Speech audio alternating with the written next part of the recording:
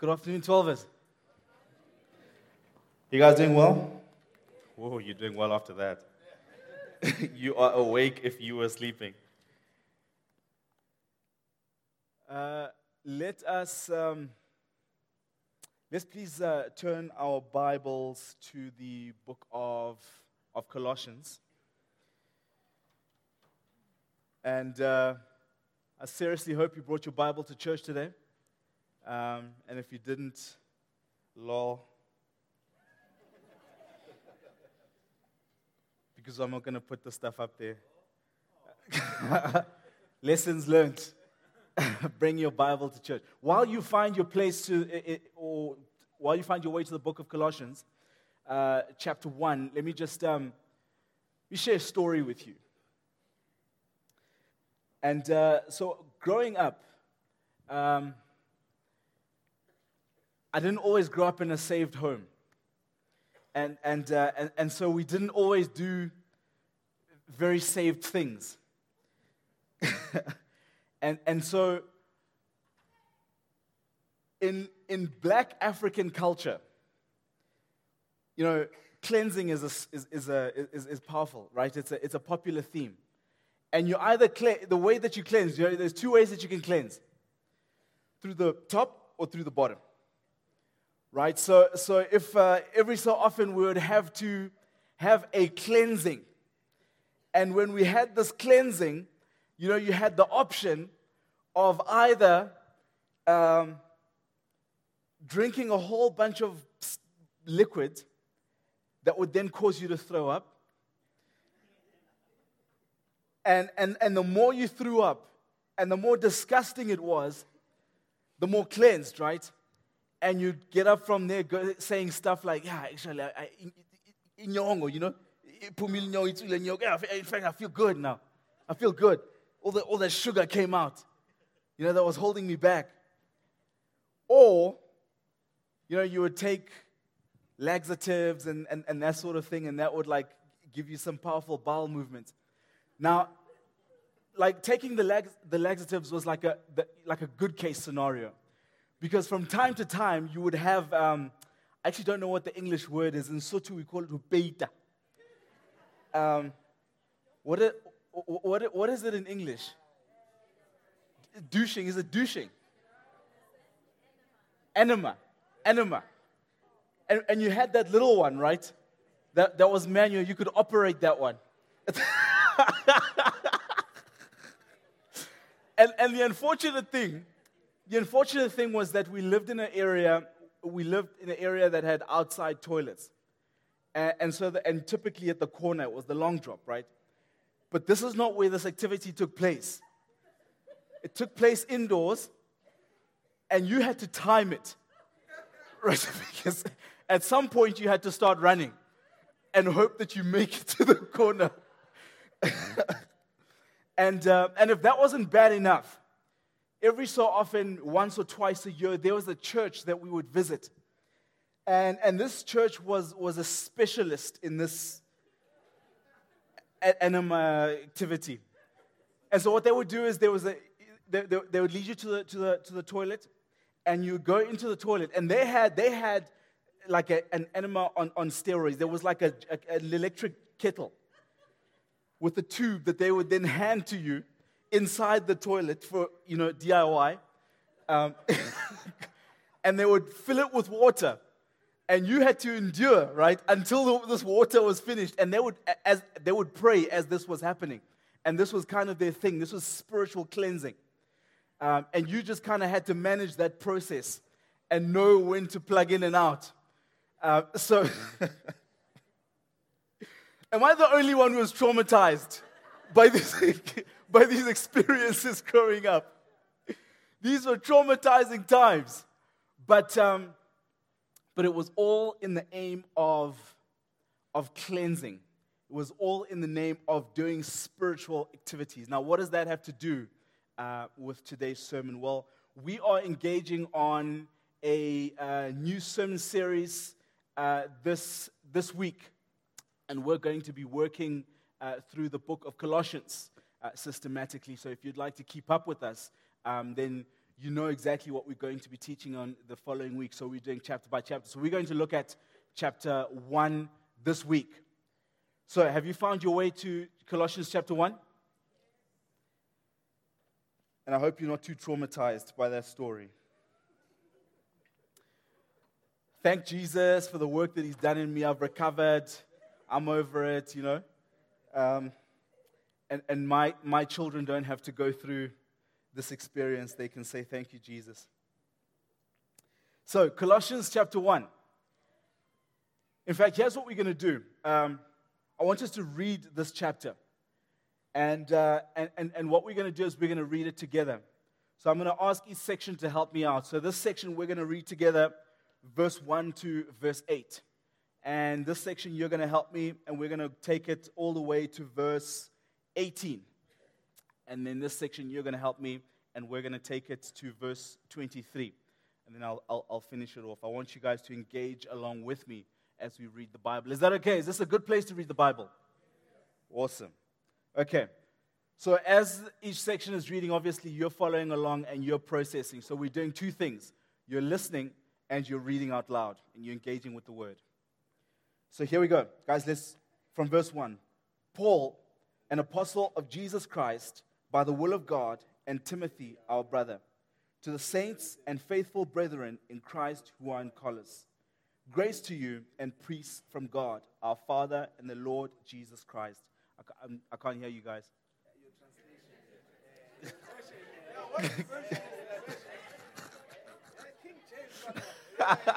Just read your own version. Never mind what mine says. Just keep up. Okay. We give thanks to the God and Father of our Lord Jesus Christ, praying always for you, since we heard of your faith in Christ Jesus and of your love for all the saints, because of the hope which is laid up for you in heaven, of which you heard before in the word of the truth of the gospel, which has come to you as it is also in all the world, and is bringing forth fruit, as it is also among you since the day you heard and knew the grace of God in truth.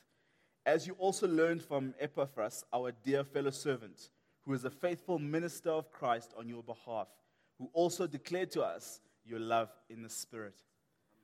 Yeah, we're exposing all the Message Bible readers here.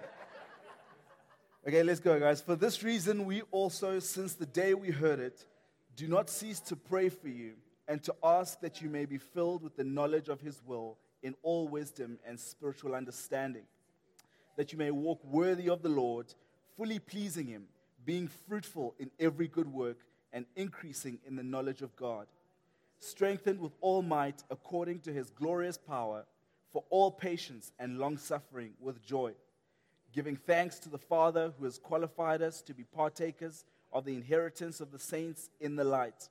He has delivered us from the power of darkness and conveyed us into the kingdom of the Son of His love, in whom we have redemption through His blood, the forgiveness of sins. He is the image of the invisible God, the firstborn over all creation.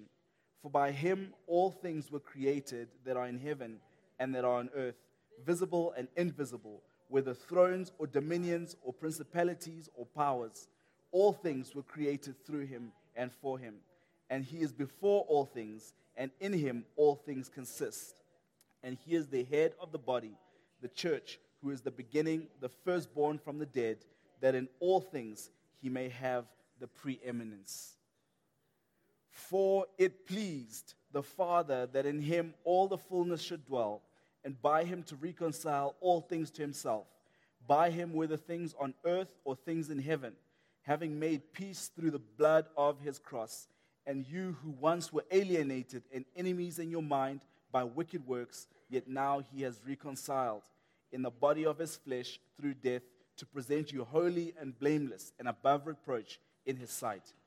If indeed you continue in the faith, grounded and steadfast, and are not moved away from the hope of the gospel which you heard, which was preached to every creature under heaven, of which I, Paul, became a minister.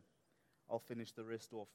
I now rejoice in my sufferings for you, and fill up in my flesh what is lacking in the afflictions of Christ, for the sake of His body, which is the church, of which I became a minister, according to the stewardship from God which was given to me for you to fulfill the word of God, the mystery which has been hidden from ages and from generations, but has now been revealed to his saints. To them God willed to make known what are the riches of the glory of his mystery among the Gentiles, which is Christ in you, the hope of glory.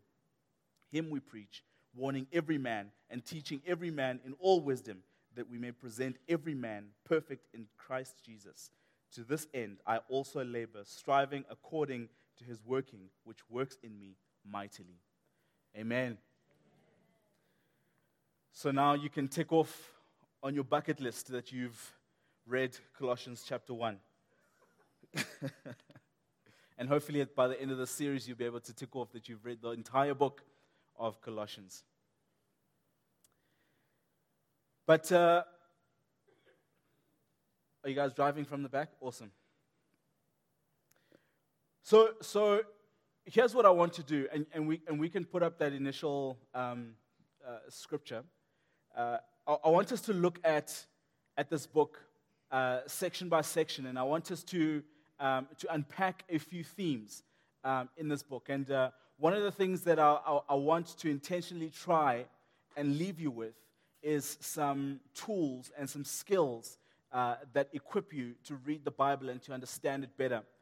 And so you will know, if you've been tracking with us, that from time to time, as we navigate in the Bible, I'll give you just a nugget or a tool that helps you to navigate. So I think I might have given you two already, which the first thing that I mentioned was the principle of first mention. That if you're engaging with the Bible and there's a theme that you want to try and understand or something that you're grappling with, going to the very first place in Scripture where it's mentioned helps to illuminate the initial definition. The second principle that I'd given you at some point was the principle of Scripture interpreting Scripture. And basically what that means is when there is a theme or something you're trying to engage with in Scripture, look at all the different places in the Scripture where this particular thing is mentioned and try and draw out a prevailing theme so that you don't start to make up your own understanding. Because what happens, and this is how cults form typically, is that somebody sits in one Scripture, unpacks this one Scripture for themselves, and makes a life application out of this without understanding how Scripture, or the entirety of Scripture. So when we reference other places, we get a fuller picture. And I'll give you the third one as we progress. I want to keep you interested. But the one thing that I'll give you now is not necessarily a common principle or a common Bible tool, but certainly something that I use, and you may have come across it. I like to call it logic. Logic when reading the Scriptures. So, if we read this particular section, for this reason, we also, since the day we heard it, do not cease to pray for you and to ask that you may be filled with the knowledge of His will in all wisdom and spiritual understanding, that you may walk worthy of the Lord, fully pleasing Him, being fruitful in every good work and increasing in the knowledge of God, strengthened with all might according to His glorious power, for all patience and long-suffering with joy, giving thanks to the Father who has qualified us to be partakers of the inheritance of the saints in the light. I don't know if this ever happens to you, where you read a whole portion of Scripture and you don't know what you just read. It happens to me sometimes. And what I have to do in that moment is slow down. That's usually an indicator to me that I'm reading too fast. And I'm just trying to tick a box. Read some Scripture today, I can put the Bible away, and I can put on my next series.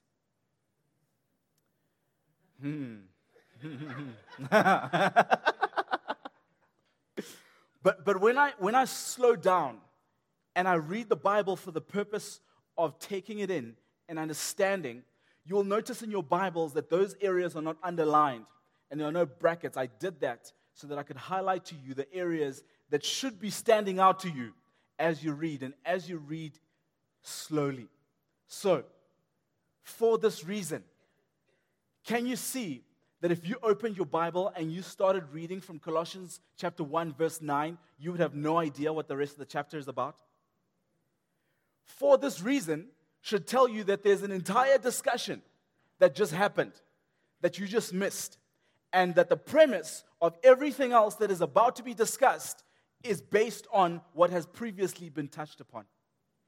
So when I open the Bible and start reading from the middle of the chapter, or from the middle of the book, there is a lot that I'm missing out on that would help me to actually understand the Scripture. So what was Paul talking about for this reason? Well, he was writing a letter to these guys saying, we have heard wonderful things about you. There's a good report that has come to us that the gospel has reached Colossus, that you have embraced the gospel, and it is doing a mighty work in you, that there is a church and a community that has developed among you. For this reason, we now pray for you all the time. So the reason that Paul is praying is because God is moving in that area. Now, for the next little while, I want us to try and unpack some of these areas, especially the underlined areas. So we can go ahead and look at the next one. So for this reason, here's a question that I want to pose to you. I'm sure that you have personal prayer time. I hope so at least. And if you don't, start doing it so that next week you can go. And not look at your shoes when I say stuff like that. When you have your prayer time, what is it that you pray for? Promotion, health, a husband or a wife, your family to be protected. What are the things that you typically pray for? If you were to think about it, what are the things that you typically pray for when you have your prayer time? And are those things inward focused or are they outward focused? My assumption, and I'm so happy to be wrong here, my assumption just based on having held this scripture to my own life and recognizing that there's a shortfall. And if you're anything like me, my assumption is that your prayers are quite selfish. And that you focus and are consumed with the things that are happening specifically in your own life. Paul presents a model for us for the reasons that we ought to pray. So we ought to pray for our lives. We ought to pray for the things that we're interested in because God is interested in the things that we're interested in and in our lives. But there's a greater mandate when you are a child of God, because as a child of God, you belong to a body. And you have a certain responsibility for that body. That if you are the pinky, you're praying for the eye. That you're praying for the lungs. That you're praying for the arms. Because you need all of these things to come together. One, to glorify God, but for you to function also. The pinky is great, but it's pointless without the head. The head is awesome, but wait until you hurt your pinky to realize how vital it is to your everyday functioning. And so when one part of the body is suffering, we're all suffering. And so we ought to pray for one another and to recognize that when the body is healthy, God is glorified and the kingdom advances. But also because we have a mandate, right? We have a mandate. God has called us, and He's called the commission. So go and take the word into all the world, disciple people, tell them about Jesus, tell them about the work that He's done in your own life, teach them to live a biblically based life, teach them to follow Jesus, teach them to live lives that are submitted to the lordship of Jesus Christ. This is the commission that Jesus gave us, and that requires that we pray for people. So I want to challenge us that our prayers, not necessarily that they would move from focus from selfish prayers to, or from inward prayers to outward prayers, but that we would add outward prayers into our prayer time. So pray for yourself and for progression and all of these things that matter to you. Pray outward focused prayers. Pray for your neighbors. Pray for your area. Pray for your workplace. Pray for the people that God is bringing into your life. Pray for the body. as you see things happening, even in the news. You know, and if you follow the news or social media, there's always things that are happening, attacks and certain things that are happening that bring the body of Christ into disrepute. Pray for these people. Don't be part of the band of people who are mocking them. Don't be part of the people that are making fun. Be one of the people that are solution-oriented, that are praying for the people, because you recognize that even though these people are going down a wrong path, they are still part of the body. And if I stand idly by and allow them to go down this path, I may consider them to be a pinky in the perspective of my own life. But as I said, hurt a pinky and you'll realize how important it is. So why do we pray? We pray because we're part of something bigger than ourselves. And what do we pray? Well, the following verse says, that you may be filled with the knowledge of His will. So he's praying for these guys and he's saying, we heard about the work that the Lord is doing in that place. And we've started praying and we haven't stopped praying. And this is what we pray. That the knowledge of the will of God would fill your life. And in fact, he goes on to say, not just the knowledge, but in all wisdom and spiritual understanding. It's all good to have knowledge. Knowledge is awesome. Knowledge is helpful. But wisdom helps us to appropriate knowledge. And so Paul is saying, we're praying for you that you would know stuff and that you would know the will of God. But if all you're doing is knowing the will of God and not applying the will of God, then it's pointless. So my prayer over you is know the full will of God and have the wisdom of how to apply that will of God in your own life and to walk it out. So James, in the book of James, says, if you don't have wisdom, here's a thought, ask for it. Lord, I want to know your will, but I want the wisdom to know how to appropriate your will over my life. I want to know your will, but I want to hold it within the magnitude of spiritual understanding that gives me perspective with regard to your will. So I receive the knowledge of the will of God, but I don't necessarily like what I've just learned. But spiritual understanding helps me to know that as long as it is the will of God, even if it doesn't look so great for me now, but in the bigger picture, because it is the will of God and because God is good, the outcome will be better than if I was in control and operating and effecting my own will. Spiritual understanding helps me to be thankful in how I approach God. I thank you that you lead me and guide me. I thank you that even though I walk through the valley of the shadow of death, I know some truth. And that is that you are with me and that you will bring me out of it and that the outcome will be better than when I walked in.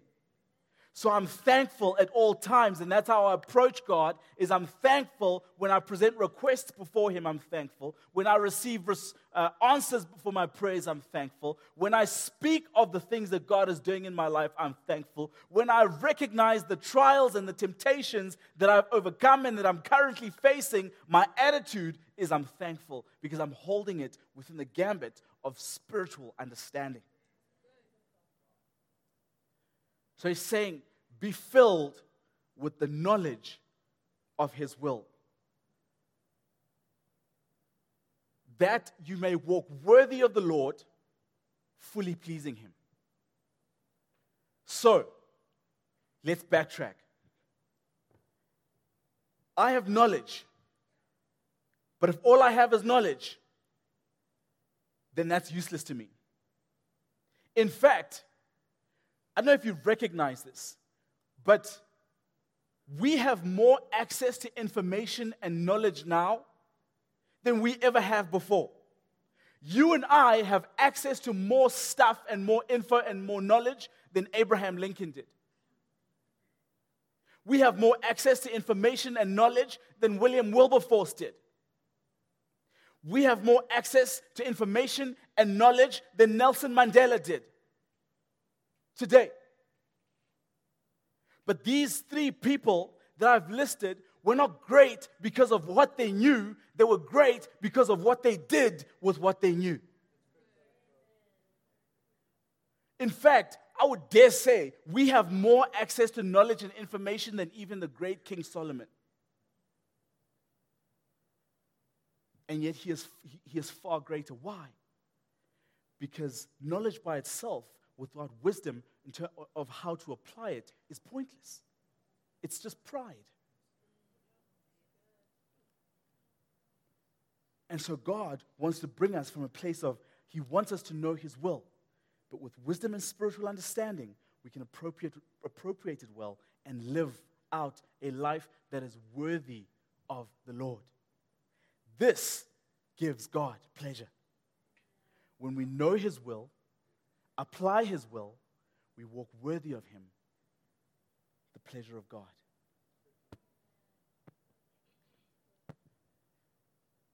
And so what pleases God?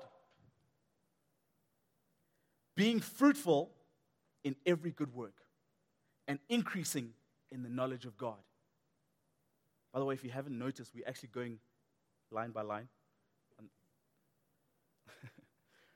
Being fruitful in every good work and increasing in the knowledge of God pleases God. We're fruitful. Remember the conveyor belt. Knowledge, wisdom. Within that space of wisdom and spiritual understanding, worthiness, pleasure, the pleasure of God, we're fruitful, or God is we have the pleasure of God, when we're fruitful in every good work. But what does it look like to be fruitful in every good work? As I was reading the scripture, that's a question that I asked myself, and I put it in my notes. Is this even possible? How is it possible to be fruitful in every good work? Who feels like up until now they've been fruitful in every good work? No hands? And then I had to go back to the life of Jesus, because that's where I always go when I'm confused.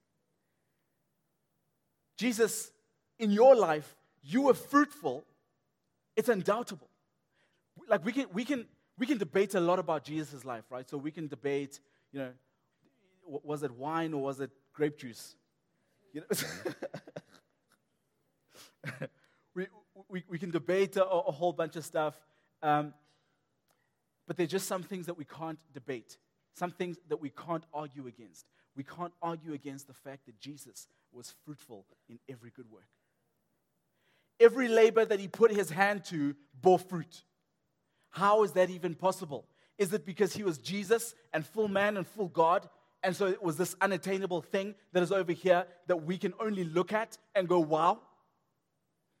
That doesn't make sense to me. But when you study the life of Jesus, you recognize two things. He lived a life that was dependent, fully dependent on God. And He says this, He confesses that a number of times. I only do what I see my Father doing. So, Jesus practiced the will of God. You see, half the reason we're not fruitful in the endeavors that we're putting our hands to is because we're actually not operating in the will of God. We haven't bothered to ask God, what is His will for our lives? What is His will for this particular situation that we're doing? We plunge right in, and then we're frustrated later because we don't have a fruitful outcome. Jesus didn't operate like that. Jesus looked at what the Father was doing and did that.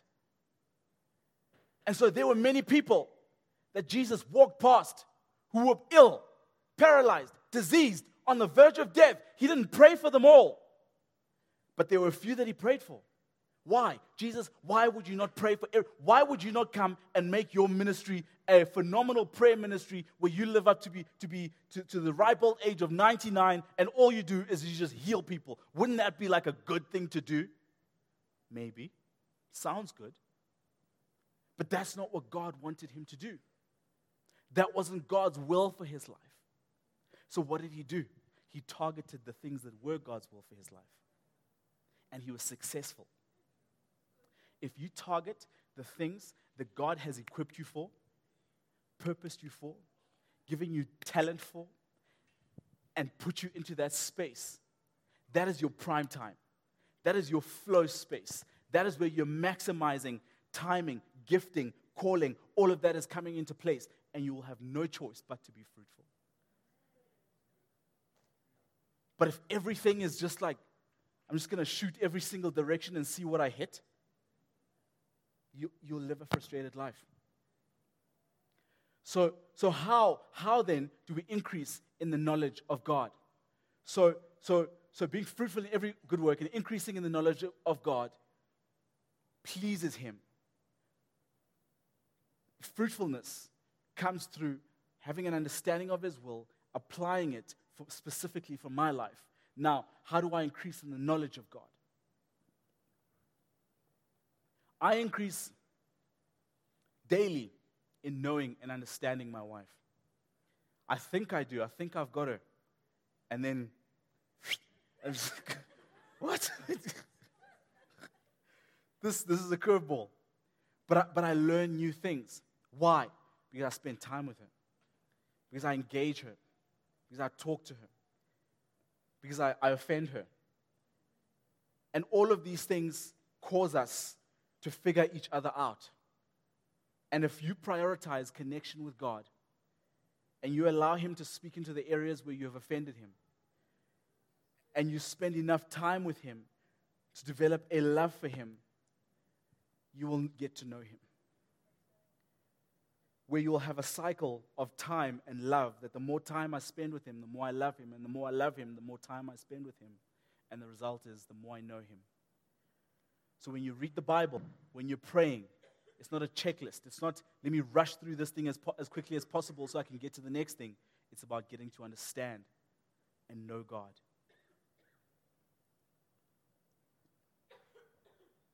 And then they pray this interesting one. Pray that you be strengthened with all might according to his glorious power for all patience and long-suffering with joy. Do you love it when somebody goes, man, you know, God just put you on my heart, and I've just been praying for you. I love those. Just been praying for you. God has put you on my heart, and I'm going, thank you, Lord. Please continue to pray for me. And then sometimes they mess it up, and they're like, praying. I just pray that there's. I just feel like there's a season that's coming, and it's a difficult season. I don't like the way this is going. But God will give you perseverance, and he'll allow you to prosper. You've lost me already. You know, I'm like, Paul is saying here that we're praying for you guys. But one of the things that we're praying for is that you'd have patience and long-suffering with joy. Thanks a lot, Paul. But here's what James says about patience. He says, my brethren, count it all joy when you fall into various trials, knowing that the testing of your faith produces patience. But let patience have its perfect work, that you may be perfect, complete, lacking nothing. Now we come back to spiritual understanding. If I don't have spiritual understanding and somebody's praying for patience over me, I get upset. When I have spiritual understanding and I understand the finished work of patience is perfection, I'm going, yes, Lord. Thank you, Father. And just that note, prosperity pleases God. And here's what I mean by that. Oftentimes, we're trying to find that easiest outcome, right? So we're trying to find that cushy space, that soft space, that comfortable place. But what I was pondering is this, that prosperity is not necessarily the joy that comes from the accumulation of things, but when we come to the understanding that the things never had anything to do with our joy. So whether I have things or I don't have things, I have joy. And when my joy is linked to what I have or don't have, I'm in bondage. And I'm not prosperous.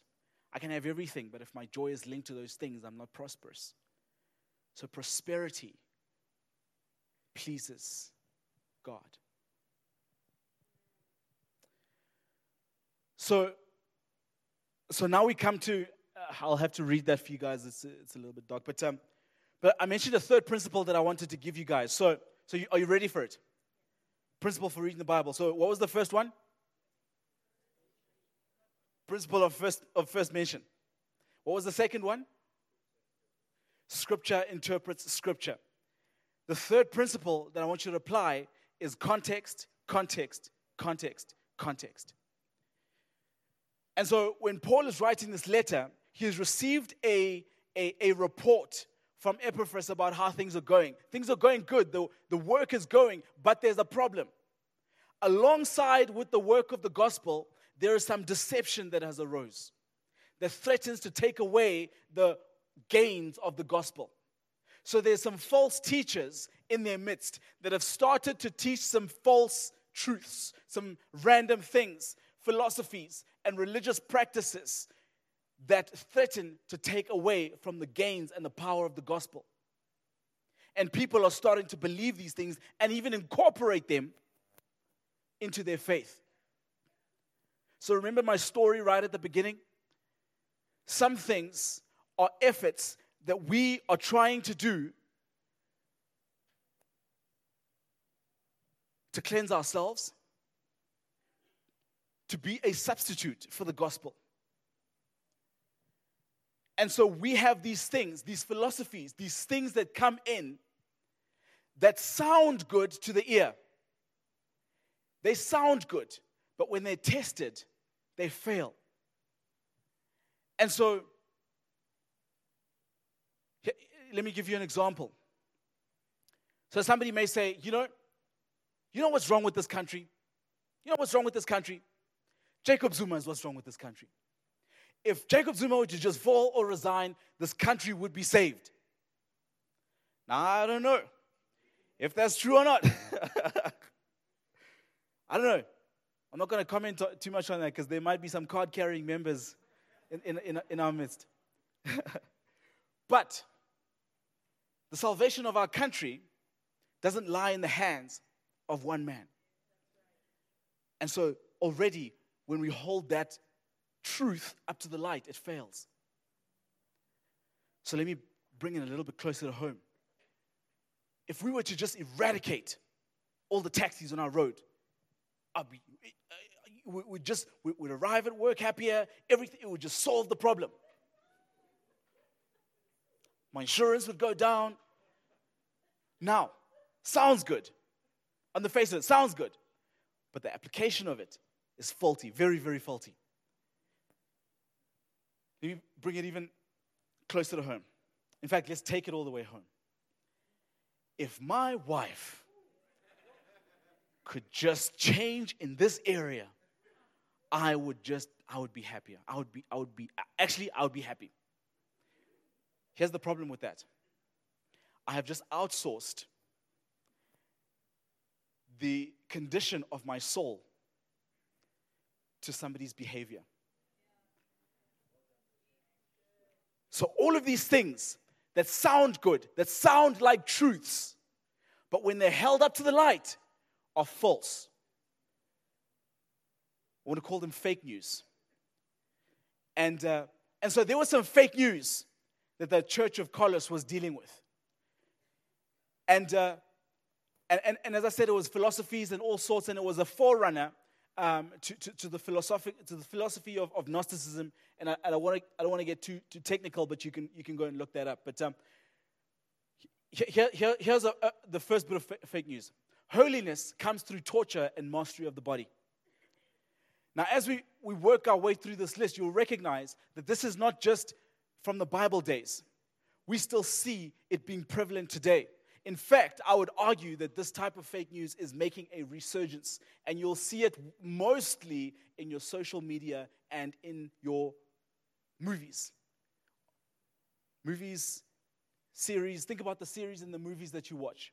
how many of them have a central theme of torture the body, master the body, and you get to the next level, and then you're powerful?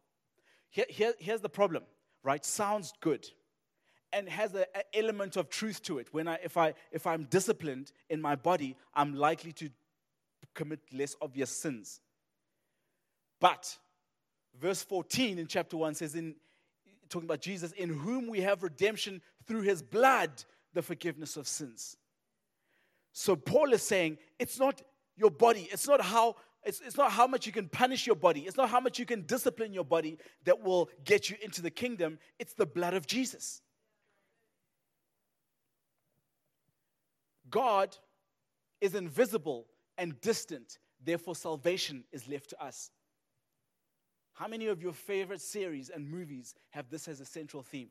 A distant God who's mentioned sort of, but you see plenty of demons and angels fighting, and they're closer to us, and we have a part to play, and if we can just slay enough demons, and then we'll make it to heaven, and we'll earn our way. It's all, the central message is all how you can earn your way in, because God is so distant and irrelevant to you. And this was part of the message that was coming up.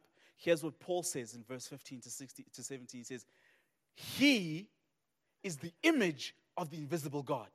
So is God invisible? Sure, I'm not arguing that. But Jesus is the image of the invisible God, the firstborn over all creation, for by him all things were created that are in heaven and on earth, visible and invisible. By the way, whether thrones or dominions or principalities or powers, all things were created through him and for him. He is before all things, and in him all things consist. So there goes that argument. Another way in which it would manifest itself is by claiming that matter is evil. Matter is evil, therefore could not have been created by a holy God. All things matter are evil, so we're evil, the world is evil, everything is evil. God could not have created this world, so it must have been created by a lesser God. But because all things are evil and irredeemable, it doesn't actually matter. Sin is irrelevant. I can do what I want. And they're falling into this trap. But there are philosophies that are rising today that we're having to deal with. Contemporary thinking that lends itself very much to these concepts.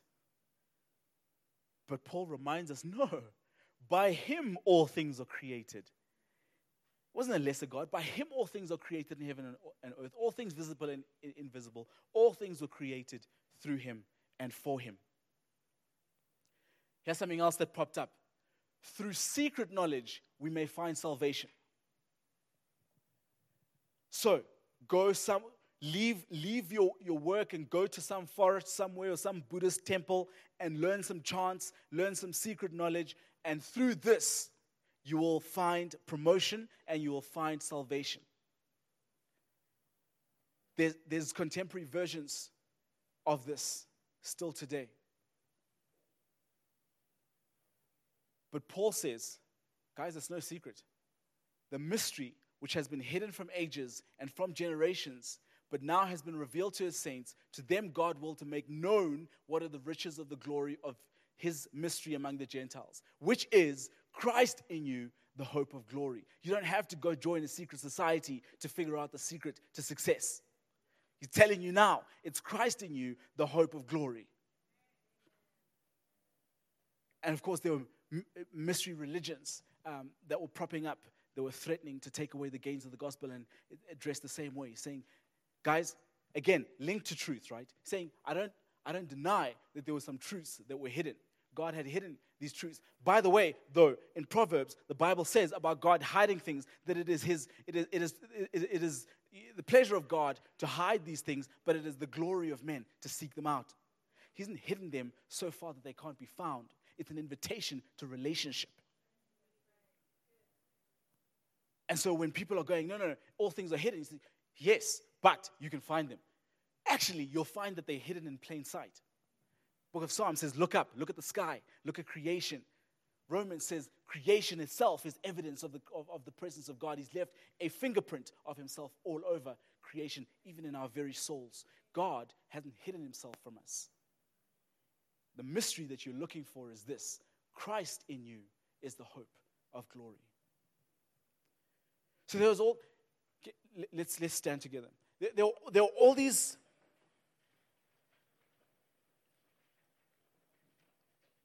philosophies and fake news that was threatening to take away the gains of the gospel. And all of them had a central line, a theme, which was this, that there is hope, or you can put your hope in something else other than this gospel. Why? Why do we do that? Because our human minds can't comprehend the goodness of the gospel, can't comprehend the simplicity of the gospel. It's too good and too simple to be true. So what do? We try and embellish and try and add on to it and try and make it more graspable and more pragmatic. And surely there needs to be an extra step. We can't just go from you're on your way to hell to you're seated in the heavenly places. There must be a middle thing. Works. There must be something I should do to feel like I've earned it. Because the gospel is that good and that simple. And we need to guard our hearts and our minds against anything that would tempt us to add to the hope of our salvation, to add to the message of the gospel, or even to detract from it. So I'm not saying don't watch TV or don't watch movies or anything of that sort, but definitely watch the inputs that you're receiving very critically. And notice the subliminal messages that are being fed to you. Because people can go incrementally, by the way. This is the problem, is it happens in small bits, so you don't actually notice that you've gone from a place of understanding of grace and embracing it to a place, because of everything that you've received, to having to understand, or to start to believe that surely it can't be all grace. Surely there must be something that I should do, that I can do, and if I'm not doing it, I'm not earning my place in, or I'm not earning my keep. You started over there, but you're now over here in small steps, because we're not guarding our hearts and we're not filtering the things that we're receiving through the Word of God. So my encouragement to you, my plea to you, filter things, filter information, filter values, filter belief systems, filter advices, filter everything through the Word of God. That gives you homework, though, because it means you have to read the Word of God for understanding.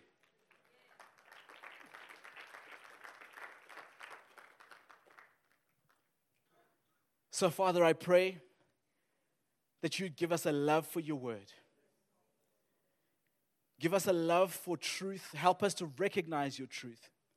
I pray for each and every person on their feet this afternoon, that you would give them an understanding of your Word, a passion and a love for your Word.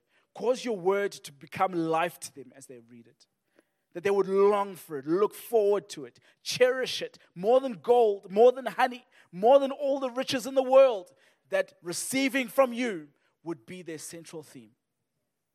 Help them, Father, to know your truth and know your Word so genuinely that they're able to spot what is fake, to spot what is fake news, and to hold on only to what is right and what is true. I pray this in Jesus' name. Amen.